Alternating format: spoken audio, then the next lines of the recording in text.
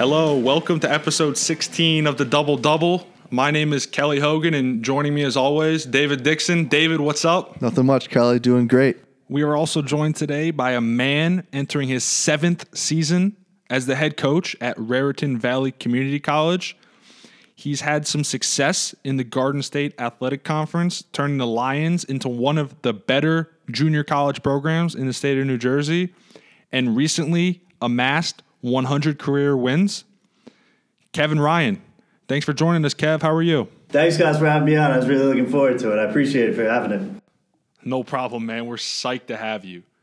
So just to get started, how did you kind of get into coaching? Because I know you played at Hartwick College for a little while, but was coaching always on your radar, or did you kind of just stumble into it and now you found great success and you want to ride that wave? To be honest with you, I feel like a lot of people have, their own unique path. For me, initially getting out, like you had mentioned, I played a year in Division III at Hartwick College. After my time up there, I ended up transferring to the Catholic University of America down in D.C., where I graduated from. Upon graduation, I got into financial services. And, it was great money, don't get me wrong, but just my heart was always in basketball. Initially got involved coaching my sister's AAU. They both ended up becoming Division I players. And then just kind of loved the game, took over. I saw the position open at Raritan Valley, kind of went out in the leap being probably underqualified and applied to it, showed up at the college and presented my resume and kind of went from there. So was your coaching journey just started at Raritan Valley besides, so you mentioned coaching AAU. How do you feel like coaching AAU helped prepare you for the college level? For me, I was shocked I got the job. I'll be completely honest with you. I got the call. I was at work, working financial services, having a crummy day. I get the call from the athletic director at the time, Amanda DiMartino, offering me the job, which I was totally psyched about. The AAU helped me in terms of practice plannings, things of that nature. But not being at the college level or even the high school level, I was kind of a couple days before we started up like, oh man, what did I get myself into? But like any coach, I'm constantly learning, watched a couple DVDs, but obviously being a former player and always being involved in the game definitely helped me a lot. And, just being able to be in in-game situations on the AAU side, albeit the girls' side, but that definitely helped prepare me. But in terms of high school and college, this was all new to me, so kind of took it with stride. Kevin, if you can, just explain the junior college landscape, because to be honest, I wasn't too familiar with it until we knew you were coming on, and then I did a little bit of research, but it's pretty complex. Just give the audience an idea of the landscape, and is it comparable to Division I, II, and III basketball in any way? For me, I was actually in the same situation when I got the job, as crazy as it sounds. Unbeknownst to me, Raritan Valley, we're actually Division II community college. So at our level, we're actually able to give scholarship money. There's 3 different divisions similar to NCAA of Division I, where you can get full rides and cover housing. Division II, where you just could cover tuition and fees. And then Division III, similar to NCAA, where there's no money exchanged. For us at Raritan, we compete in, as you mentioned before, the Garden State Athletic Conference, which is a part of the bigger Region 19, which is comprised of New Jersey schools, Eastern Pennsylvania schools, and Delaware schools. And I believe there's something like 28 regions throughout the country. At the Division II level here, it's definitely high-level basketball, but once you get into like the Florida, the Texas, that's where you really see the high-level D1 transfers, guys in the Final Four and such. So definitely a lot of good basketball in JUCO, which, was unbeknownst to me too before arriving here. So yeah, so kind of talking about all the different levels, is it when you're going out and you're recruiting these guys, kind of obviously you're looking for talented players, but what is the process like for a lot of kids who may not even know what Raritan Valley is? It's a lot easier to recruit someone to Iona per se, just being in the area, but Raritan Valley just doesn't come to mind. So when you're trying to recruit that talented high school player or other transfers, how do you sell them on Raritan Valley, and kind of what's your recruiting process like finding players for the junior college level? To me, I think that's what kind of separates JUCO and makes it a tougher job, because you're constantly recruiting transfers and high school seniors and stuff, but then you have to do it on the back end and you have to place your players, So for me, that's kind of something that I've really, held my hat on. We've had, I think, over 30 alumni at this point playing at the Division II and Division III level. So for me, that's now in year 7, that's kind of what I use for my selling point. Hey, I might be recruiting the under-recruited guy or something like that. He might not have the looks he wants or something. So, hey, come to Raritan Valley for a year or two, develop your game, add some additional strength and get some additional exposure now. But circling back to your question, the first year or two, people are looking at me like, who is this guy? Where are you from? So it was definitely a transitional period. So once we built it up, though, and the product is kind of showing that, hey, if you come to RV, you buy into the system, you do what you got to do academically, then more than likely you'll at least be able to go at the D2 or the D3 level, and if nothing at all, at least be seen by the right coaches at this point as to where the program is. So that's kind of what I use as my biggest selling point. And obviously the ability to cover the tuition and stuff like that as well is another thing that, is nice to have in your back pocket. So, Kevin, I'm kind of curious because a junior college, it's not so much a destination. It's more like a pit stop. How are you able to get these guys to buy in and kind of, put their egos to the side? And because in the grand scheme of things, if things go according to plan, they're only going to be in your program for a year or two. So how are you able to kind of get the pieces to mesh together and keep everyone on the same page? I think it depends on each coach's approach. For me, I actually talk about it in the initial meeting. If I have, a potential student athlete on campus with their family and stuff like that, I kind of mention that to them. I said, hey, I understand Raritan Valley is a small pond considering as to the bigger ocean that you want to get to. So I'd be naive to think that, I'm going to get a recruit solely to come to Raritan Valley to play for 2 years and not move on his career. So for me, I let him know, hey, whatever the reason might be, GPA might be a little bit low, financial situation might be a little tight, as I mentioned before, under recruitment. So whatever I kind of see as the selling point there, that's a point that I'd like to hit home with, if that makes sense to you guys. Yeah, we're both big fans of Last Chance U. Kind of my favorite parts of the show is as you mentioned, the last episodes of the season, as all the athletes are going through all their letters and they're deciding on where they're going to go next.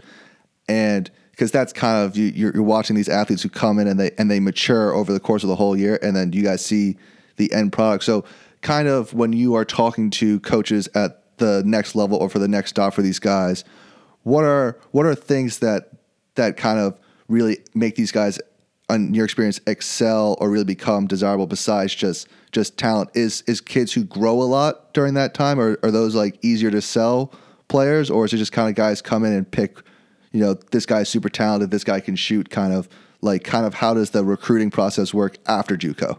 Totally. No, that makes sense. And for me, I think kind of similar, like I mentioned, my coaching journey. I think each player kind of has their own journey as well.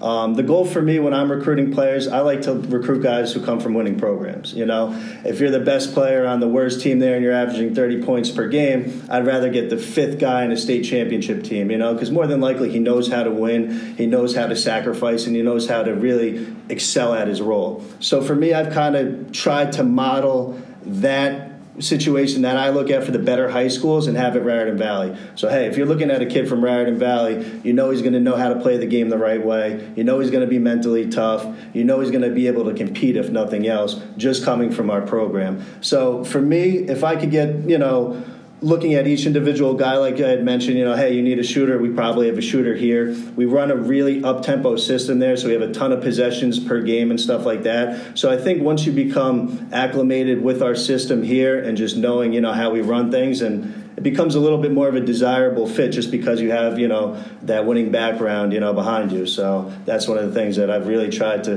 push to the 4-year schools. Hey, this guy knows how to play. This guy knows how to sacrifice. This guy's a great guy for the locker room. All big parts of the recruitment process. So, Kevin, in addition to your role as head men's basketball coach, you also serve as the assistant athletic director, and your focus is in eligibility and compliance. As David mentioned, we're both big fans of Last Chance U, and I think for those listening, that probably will serve as a good reference point, and the name Brittany Wagner might ring a bell.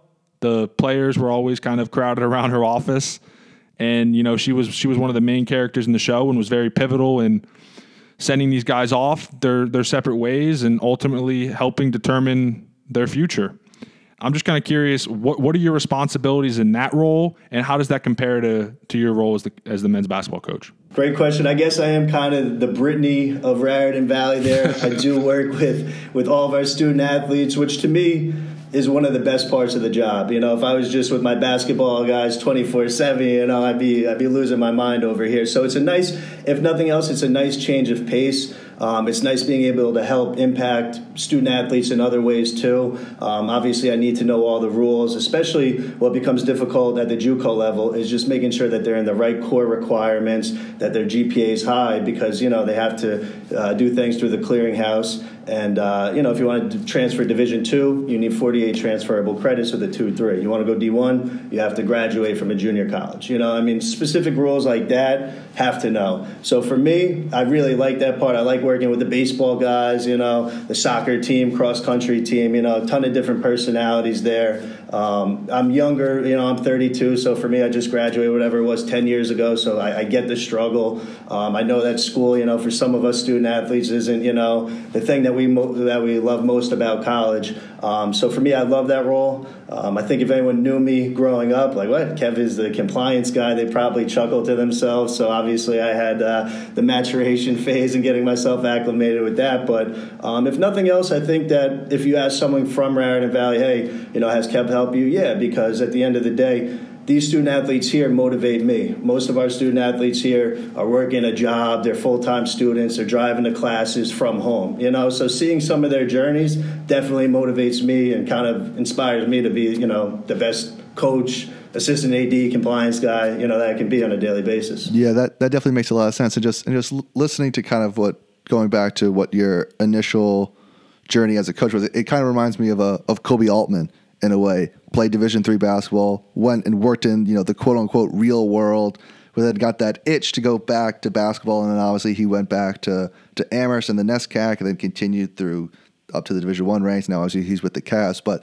speaking of coaching and basketball, you mentioned a high-tempo style. Kind of what made you want to play that way, and more or less when you were breaking into it, who were your role models or people who you looked for guidance and leadership in the coach? Like, who did you want to model yourself after? For me, getting back to how I started, the difficulty of JUCO in terms of bringing kids and getting them out. I didn't really want to make the system about me, so we run a ton of motion, a ton of getting out. I want my players to be able to showcase their abilities and, showcase it to the college coaches and, hey, look what this guy could do. He's more than just a shooter than he was at the high school level. So part of my system definitely came from just wanting to showcase my players and just making it all about them. Some of my role models, I had a great coach when I was at prep school. I played at Lawrence Academy up in Groton, Massachusetts, a guy named Kevin Roshinsky. Shabazz Napier played for him. Antoine Wright on the Nets played for him. Just a total players coach, a guy who I've always been able to call if I was in a bind. Another one is Paul Copo. He was my college coach at Hartwick College. He's currently at Castleton State up in Vermont there. But for me, again, I guess being untraditional there, I don't have per se a mentor. A lot of coaches who go through the ranks, they might be GAs or they might be assistant coaches at Division III right from the start where they're, hey, this coach is my mentor. And for me, it's not like Raritan Valley, they're always going to run the Princeton offense. I'm going to recruit the best available athlete, and then I kind of figure it out. So if I have a ton of athletes there and I can play small ball and get up and down, we're going to do that. If I got two guys inside, then we'll go 3 out, 2 in. So I kind of mold our philosophy and our in-game structure to the talent that, we're able to recruit the prior year. And obviously having guys for 1 to 2 years, constant turnover, so systems constantly changing. So to me, it makes it kind of cool. I'm always able to test out, new systems, new philosophies, and see what works and see what doesn't. You mentioned your roster always kind of being in flux, and the turnover that's inherent with coaching at a junior college, I'm sure is frustrating at times, but the good that comes along with that is you're kind of constantly always recruiting, and your eyes are always out there seeing the talent, seeing guys in state, maybe some guys out of state that have some interest in RVCC. And I'm just kind of curious, I'm sure you've spent your fair share of time at AAU events. What are your just general impressions and thoughts of AAU basketball?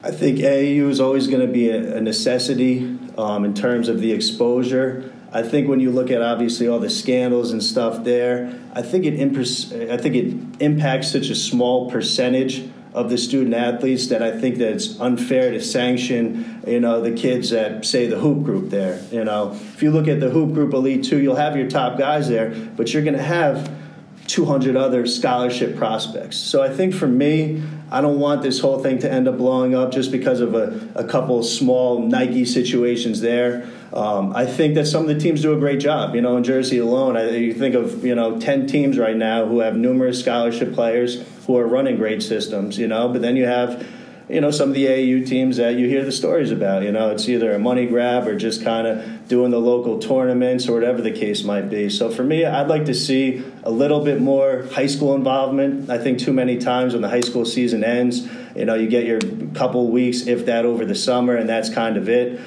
So for me, I guess in a perfect world, I think that you need the AAU. I wouldn't mind keeping July open there, but I'd like to see a little bit more of the high school teams, the high school camps, and maybe a June there. I think that if we can kind of balance everything out a little bit more, it'd be effective for everyone. But I don't think that any drastic measures should be taken right now, because I think that would end up, negatively impacting a ton of low Division I kids, mid-major Division I kids, high-level Division II kids, So I guess overall, I think if we could just get a little bit more of a balance, it could help the game, and that's obviously everyone's goal, or should be. Yeah, coaches, AAU is spring and summer, so kind of just when I remember when I was going through it, it was, especially my senior year, it was almost every week or every other week you were doing 1 or 2 events a weekend. You're out some city playing some tournament, then you're going to some school for some camp. So, but as a coach, you go to everything. I remember as a player, you go, oh, that guy was there then, and this guy's here again. And kind of, what's your schedule like during the very busy AAU spring and summer season? What are events that you always try to go to, and kind of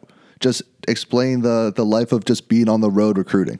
So for me as a JUCO coach, I kind of have a different approach. I used to work, and I'll probably work a couple camps this summer, a couple hoop group camps. For me, I know that student athletes probably have a higher level and a higher desire than JUCO. So I never want to kind of engage with a student athlete too early, say the summer before their year. I'm always going to tournaments there, checking out Rumble in the Bronx, going down to Sportica, going down to Hoop Group, going up to Springfield, Mass, going down to Boo Williams in Virginia. But for me, I like to use it as really, I'll check evaluations, I'll check out rising seniors and stuff, make notes to myself, things I like, things I don't like. But for me, I really look at it as an opportunity to network. Hey, coach, I'm Kevin Ryan from Raritan Valley. I got a stud rising sophomore at my school. I'd love for you to check him out. So for me, my goal is for the AAU season, the crazy summer, spring events, I like to be seeing at as many as I can, but I kind of take the networking approach there. This way I can have, as many numbers in the Rolodex to really get my guys as many looks as they can. And I love working the camps too. It's a great way to network. It's a great way to get on the floor, do some instruction with some high-level guys. So for me, it's a different approach at the JUCO level, but it makes it easier come January or February, when that player might not be getting the looks that they want. Hey, I've already seen them over the summer. Now I can kind of come in, have that conversation. I might have coached them a couple times over at Hoop Group. But even too, like some of my guys, coach, like this guy's been here 3 or 4 times. I appreciate the coaches coming there, but I think sometimes it ends up almost negatively impacting the players. Like, oh, why does he keep? I think it's become tougher to recruit the student athletes these days than it was in my day. Like, for example, if I got a phone call from any coach in the nation, I was loving it. It didn't matter where the school was. It could have been Division III in Alaska. I'm returning the coach's call right away. The opportunity to play basketball in college, sign me up. Whereas you look at some of these guys, and it's like, this coach is here. There's worse things that could be happening than getting recruited to a 4-year school.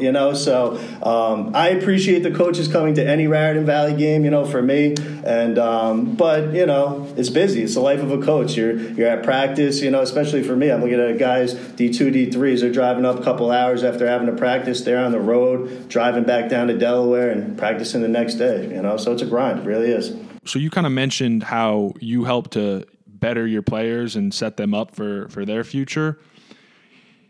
I've always thought with coaching, they're always kind of, for the most part, looking at, what's next, unless you're at a UNC or Duke or Kentucky, and there's only so many of those jobs out there. It seems that almost everyone in the coaching world is looking to, pivot and leapfrog and see what other opportunities are out there. So I guess my question to you would be, how are you able to stay in the moment and work to the best of your ability in the position you are in now? And then ultimately, where do you see yourself in, say, 10 or 15 years? I guess for me, what makes it interesting at the JUCO level, there's always something different going on that day. It's definitely not a typical 9-to-5 job. Having said that, and being able to be both an administrator and a coach here, I'm kind of spoiled. So obviously we all have goals. My players have goals, like you said. Every young coach has goals. But I really like my current situation I'm in right now, being able to run my own program and being able to be the Brittany Wagner and, be the compliance guy on campus and stuff like that. There's a lot of great perks. So for me, I would have to be, presented a really good opportunity, an opportunity where I think I can win, where they'd allow me to recruit the players that I want to recruit and things of that nature. Because, you look at these coaches nowadays, if you're not winning 2 to 3 years, you're out of a job. So I think that, for any coach, your next move has to be your best move. You have to make sure that you have the proper support from your athletic department. You have to make sure you have the proper support from your president. For us, we had a new president come about 4 years ago. When I first got here, we had a rubber floor. We had pretty much a bad hotel weight room. Didn't have much going on in terms of resources. He took a couple looks around. He obviously knew that this was, unacceptable. Put a ton of money into it, got a brand new gym, brand new weight room, things like that. So, I have a ton of support here. We've been able to win games. So, for me, it'd have to be a great situation there. Obviously, all young coaches, I'd love to be a D1 coach too. I'd be lying to you if I said I wouldn't love to be a Division I coach. But for me, moving up to the next level, I'm not just, chasing and applying anywhere. I don't think I've applied anywhere in a couple of years. So, if I could win at a higher level, I would definitely entertain it. But right now, we have a good thing going on here, and I definitely like where I'm at.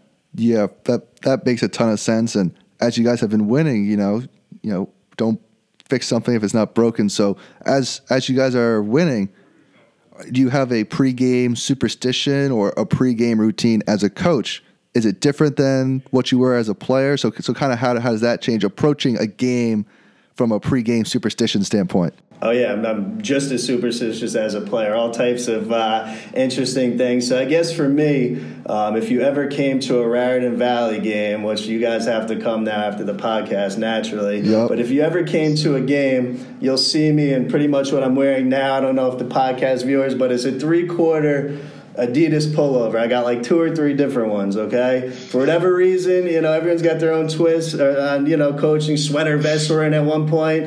I'm not going to wear a suit, not yet. If I'm a Division I coach, I'll wear it at that level. But for me, it's the 3/4 Adidas RV, either the gray, the green, or the black one, with some nice pants. So for me, I got to be wearing that on game day, all right? I don't think we could win a game without that attire. Aside from that, I got my coffee. How can I leave this out? I always got a coffee, too, iced coffee. Need to have that for the game. As you can tell probably through this, I have a ton of natural energy. So someone like me on the sidelines doesn't really need an iced coffee during the game. It's definitely probably led to 1 or 2 additional technicals in my career, but it happens, I guess. So Kevin, you've been around basketball for a while. Give us a bizarre story or something that was just hard to believe. A couple weeks ago, we had on Jay Gomes, and he told us he was at this one AAU event, and a referee walked in the stands and sucker punched a fan. That's something I've definitely never seen before, but I don't even think I've heard something like that. So is there any funny stories or any anecdotes that you could share with us that might make the audience chuckle a little bit? Well, I'm a JUCO coach, so I guess for me the best story I can give you guys, we're playing Union County College a couple of years ago. It's a real heated game at the time. I think it's like the 3rd time we're playing them in the season. The game's on the road. Union County is a tiny, tiny gym there. And that season, our baseball team was huge supporters of us, right? So we end up winning a close game. It looks like a skirmish is about to ensue over here between the 2 baseball teams. So I go over, being the compliance guy, I know all my baseball players and stuff. Yo, hey, calm down, might get out of here, whatever, right? All of a sudden, I get yanked, and I'm literally thrown probably a quarter of the gym into actually one of my players' grandfather's air machine over there. So I'm sprawled across the gym. I look up. The enormous security guard, I guess he mistaken me for a baseball player. I'm not quite sure what was going on. I'm kind of in shock. I don't know. I know the athletic director at Union. I'm looking for her. She's nowhere to be seen. It's just kind of a free-for-all. So I guess that's the one that comes to mind there, just being tossed like a doll across the gym of a county college there. It must have been the three-quarter vest, the suit. You would have been recognized as a coach right away. You know what? Touche to that one. I think I got to step my game up for next season, if nothing else, not to get thrown across a gym. Just wrapping up here, obviously, the Division I tournament ended Monday night. Virginia, big win.